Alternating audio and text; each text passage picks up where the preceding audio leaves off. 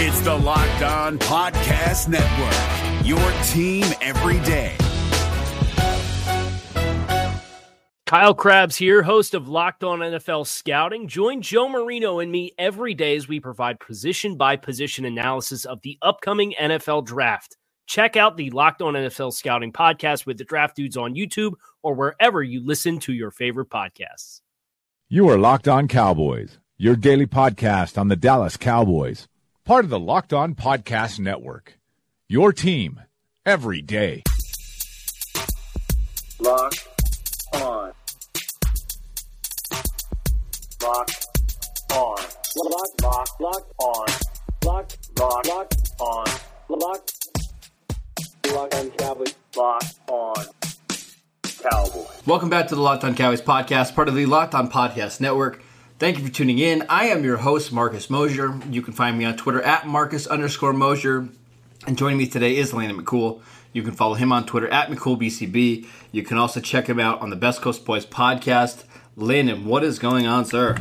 Not much. I have concluded my training camp visits. I decided that there's too many injuries and it was too much stuff going on at home, so I have officially finished my training camp practice visits. I have submitted my tracking information to our good friend Dan in Houston. Hopefully we're going to get some cool information out of that soon, so be on the lookout for that for sure. But today is the best day because it's Twitter question day. Yes, and well, today is a mixed bag of Twitter questions. We got some good ones, we got some funny ones, and we got some people trying to be funny. So let's go ahead and jump right into it. I like this question from Nathan. I don't think we've talked about this one yet, but he asked, what's the Tony Pollard's true ceiling? He said he's already kind of carved out himself a role, even if Zeke signs today. Landon, I know a lot of people are thinking Alvin Kamara, and that's the high end of his outcomes or his range.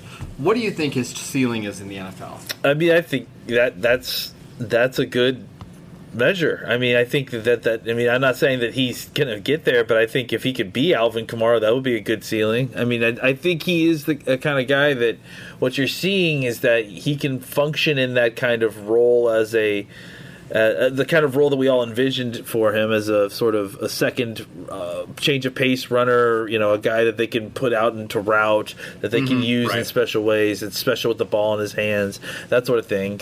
And I think that what they've learned along the way is that he seems to function pretty well as a running back as well, out of the backfield, following blocking schemes.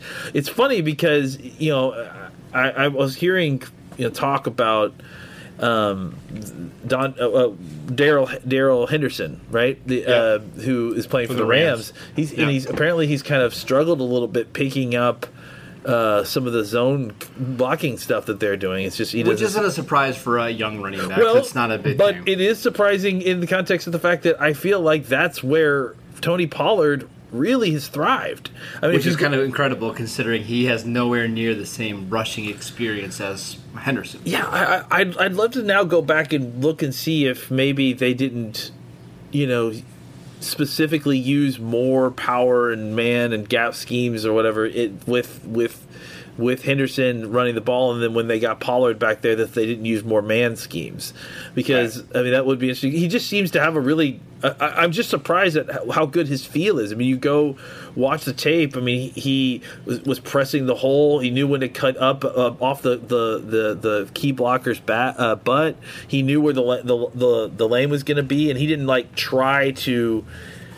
He didn't try to even Zeke. I feel like his rookie year almost tried to just run into guys. He was patient in a way that was impressive. I mean, I think when you have that level of burst and quickness, you can kind of afford to be patient a little bit more and wait for it to. But that doesn't mean that you always do it, and he has.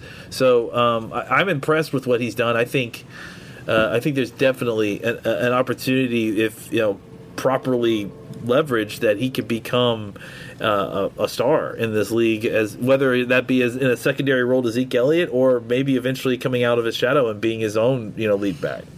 Right. So this is the problem with comps. Is that sometimes we'll say this guy is Alvin Kamara or he has the talent to be Alvin Kamara, but we really don't put in to perspective what some of the other range of outcomes are. So I like to do like a low end, medium end, or medium, high end comp. So if Kamara's the high end, is Theo Riddick maybe the low end comp here? Is it Lance Dunbar? I mean, think Dunbar, is that still yeah, probably the I type think of Dunbar, role he's going to have in the NFL? Yeah, Dunbar is like, I mean, just because the reason I would say Dunbar is because the usage is historic to the Cowboys. So right. Yeah, I mean, I think he enters the floor at where a healthy Dunbar is, which was pretty good. I mean, when we had a healthy Dunbar, the problem always with Dunbar was that he was not available. But when he was available, sure, he did things like that one game where he caught 10 passes against the Giants. So, yeah, I mean, I think that that's where he starts off as a guy that can definitely be an interesting receiving back. But then, yeah, I mean, scale all the way up to being the lead in a, maybe more of a pass heavy type of offense. Maybe like, if he becomes the running back and if something happens when Zeke's not here or whatever, maybe it's more of a shift to a shotgun pass first run game, where they're setting up the run game with the pass. But I think that his usage could still be incredibly high, and he could function as a running back one in that kind of scheme. Do we think like a Duke Johnson type of player is kind of like the middle outcome, right? Where even if he's not a full-time running back, he can give you 7-8 carries a game, 3 to 4 receptions, and you feel pretty good about him being a third down back. That's kind of the most likely outcome. I think for this year, for sure, yeah. I mean, if Zeke comes back, I think that's the idea, is that they'll find ways to manufacture this guy touches in a cop back sort of way, or whatever, in a kind of offensive weapon sort of way. But then on top of that, he'll also relieve Zeke when Zeke needs to take his whatever it is, like every third or whatever series off. And maybe what that does is it allows you to actually give Zeke more rest. If you feel comfortable about the way this guy is able to kind of do it all, except for maybe pass block, which you can kind of work around a little bit for a series or two. Right. I think you find a way to keep Zeke fresh later in the season by giving Pollard 2 series as opposed to just the one. All right, let's go ahead and talk a little bit about some of the other rookies outside of Tony Pollard. This question comes from Jared. He says, besides Tony Pollard, which rookie has been the most impressive thus far? Obviously, you have Tristan Hill. You have Connor McGovern, who's been out for the last... I guess he hasn't practiced at all. Yeah, it's not going to be McGovern. Yeah, it's not going to be McGovern. I have my answer, but I want to see what you think, Lane. Who's been the most impressive rookie outside of Pollard? I mean, I think that they've all been they've all shown you a little bit of something, right? Like, I think for... That's such a cop-out answer. You got to pick one. And Come I know, on. but I mean, I don't know that, like, outside... I think Pollard is a pretty solidly easy answer. I mean, picking a number 2 is not as easy because, I mean, I think the normal, kind of path for these rookies is that it's very up and down. They're all very talented, so that allows them to make plays here and there and that sort of thing. But at the same time, they also are they're rookies, so they don't know what the hell they're doing half the time, and they don't know their technique, so they get, they come crashing down the next rep on here and there. And I think that you've seen a little bit of that with everyone. I don't know. I mean, I think, to me, Mike Jackson has been really impressive. I mean, he didn't really have a great game against Deebo Samuel at different points. I think he's been really impressive in the snaps I've seen with him. I think obviously John Vea Johnson is another guy. I mean, he's a rookie. You're going to have to include him there just because of what he's done as an undrafted free agent, coming into the team. I think Jelks has been really good. I mean, especially as of late. I think Joe Johnson has been really good.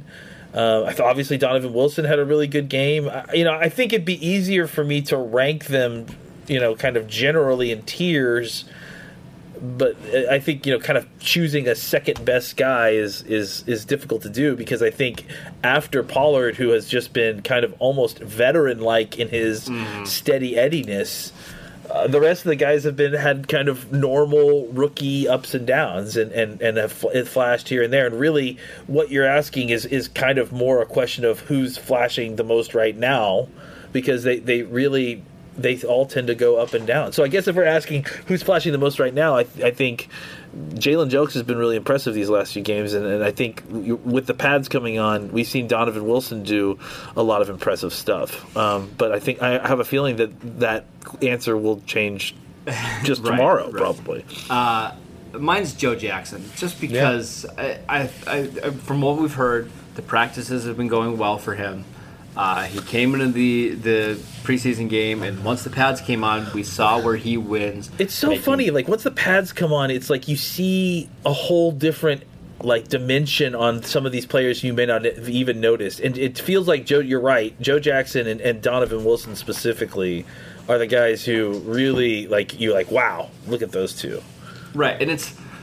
I hate to say this because I know a lot of people love training camp, including, you and John, and obviously there's a lot to gain out of training camp, but there's just something different once you get to the preseason and there's actual live hitting and you're going against another opponent.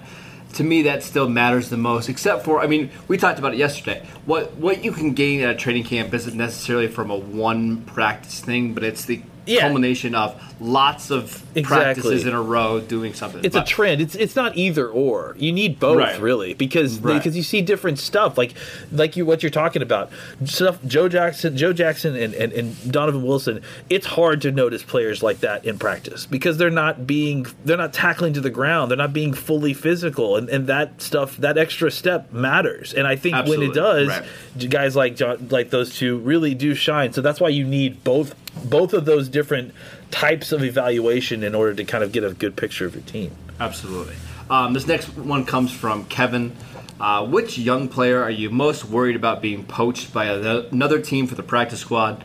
It's kind of a difficult question because we're not exactly sure who's going to make the 53-man roster, but there are a few guys who I would say are on the outside looking in that you're kind of hoping sneak to the practice squad. I think one of them for sure is Donovan Alumba. He's a guy that we mentioned a lot on this show. Daniel Wise, the defensive tackle, has I thought he played well in the preseason game. I think he's somebody ideally you'd like to stash for a year in the practice squad. Maybe if Tyrone Crawford moves on. John Vea Johnson, we think is going to maybe make the active roster. But maybe it's Cedric Wilson, who doesn't. Maybe that's somebody you'd like to see on the practice squad. So, Lana, is there anybody that you can think of off the top of your head that you're maybe a little bit nervous about might get stolen by another team? Guyton. I think that Guyton is the guy that I'm really excited about what Guyton's going to come back with next year. Because I really do think he needs a year of seasoning, but he has skills. I think him. I think that they have a little bit better control over a guy like Gifford now because of his injury. So if they really, really like him, they could just IR him. Right. Right. What about Mike White? Yeah, no, not so much. Mike White. I will say, Mike Weber is somebody I'd love to see on the practice squad. That would be a perfect practice squad running back. Yeah, I think he's shown that I don't know that he's ready for a load at this point because I think his pass he completely whiffed on that one. He's not ready as a pass blocker at all. No. I think maybe by next year, give him a full year in the practice squad. Could he potentially become the RB2 or RB3? I think so, but I think right now I'm not sure that he's ready to go. Yeah, I agree. All right, let's go ahead and add or answer some more of your questions. Another question this one's from @JaredGates. He wants to know, has Connor Williams' added weight showed up at all to you? Yeah. I'll just tell you a funny story. John and I were talking about it yesterday or something, how him and Zach Martin look alike now.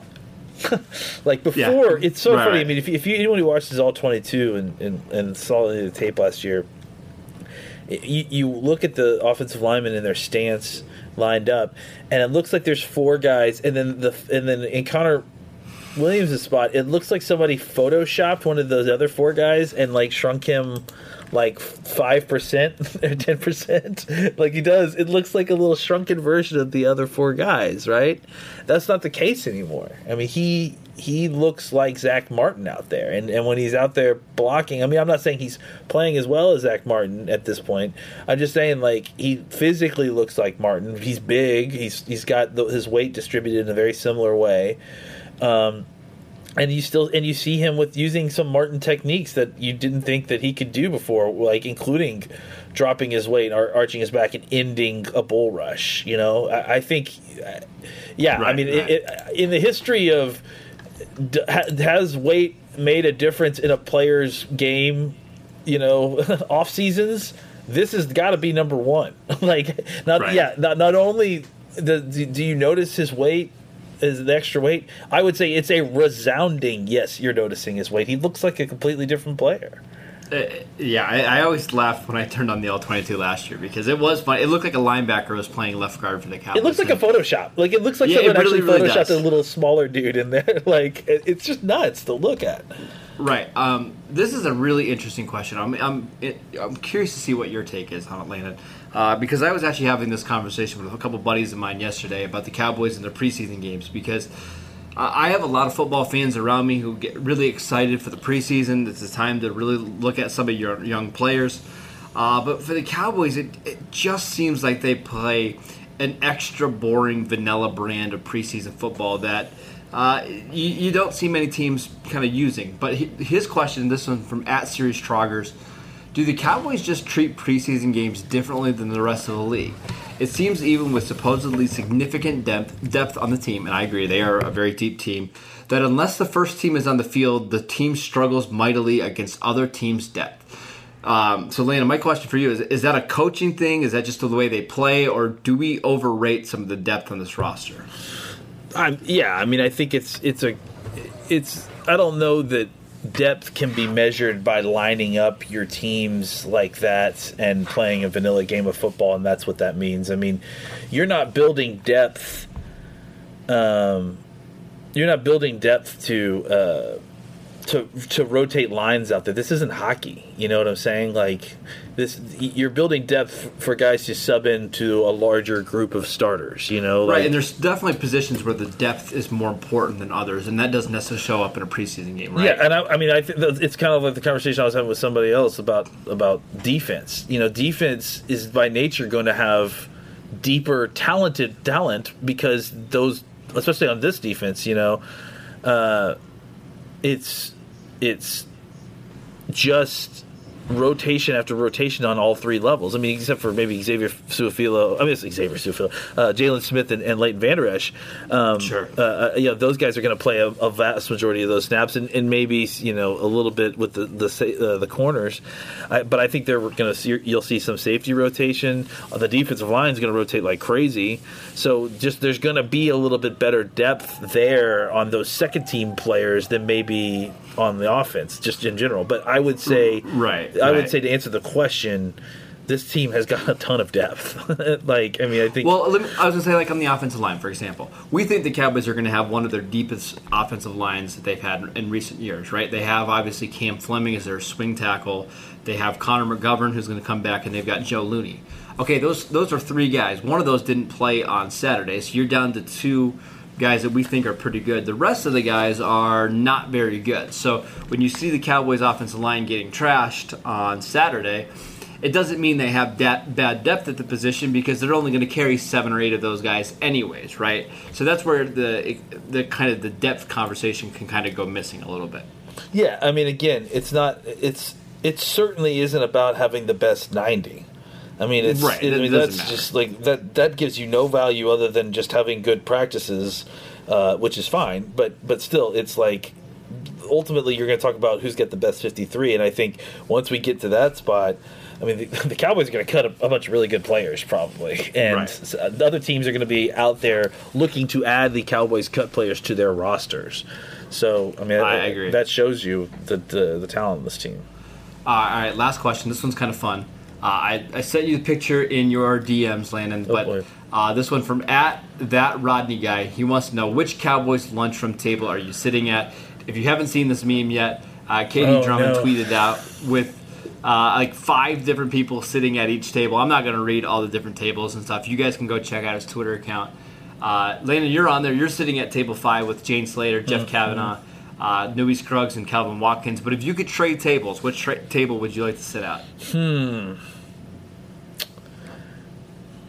I think if you're asking, I'm probably gonna have to I would probably trade myself for Mike Leslie and go sit at table. What is that, 4? Am I table 5? A good one. Your table. You're sliding over one. You're going to sit with Kevin Turner, Bob Sturm, Katie Drummond, Bill Jones. Yeah, I'd probably sit with Katie. I think Katie and Bill and Bob and Kevin and I would have a great football conversation. Yeah, that's a fun one. I like that one a lot. Yeah. I would go with that one. I think I kind of like table 6. You get some different people at that one with table 10. Cowboy stats, Daniel Houston, who we've talked about before. Mm-hmm. Babe Loffenberg is really fun. Babe Loffenberg, that's a fun table. Yeah, it is a fun table. John Machota's a great guy. Rob Phillips is a great guy. Clarence is going to be at least a good time. You know what I'm saying? 100%. That's a great table. That's actually a pretty great table. Yeah, I agree. Yeah. So. Yeah, this just shows you how lucky we are. We are spoiled here in Cowboys land, for sure. Great people here. All right, that is it for today's show. Thank you guys for tuning in. Make sure you download and subscribe to the podcast on iTunes or wherever you get your podcasts. Follow Landon at McCoolBCB. You can follow the show at Locked On Cowboys, and I'm at Marcus_Mosier, and we will see you guys next time.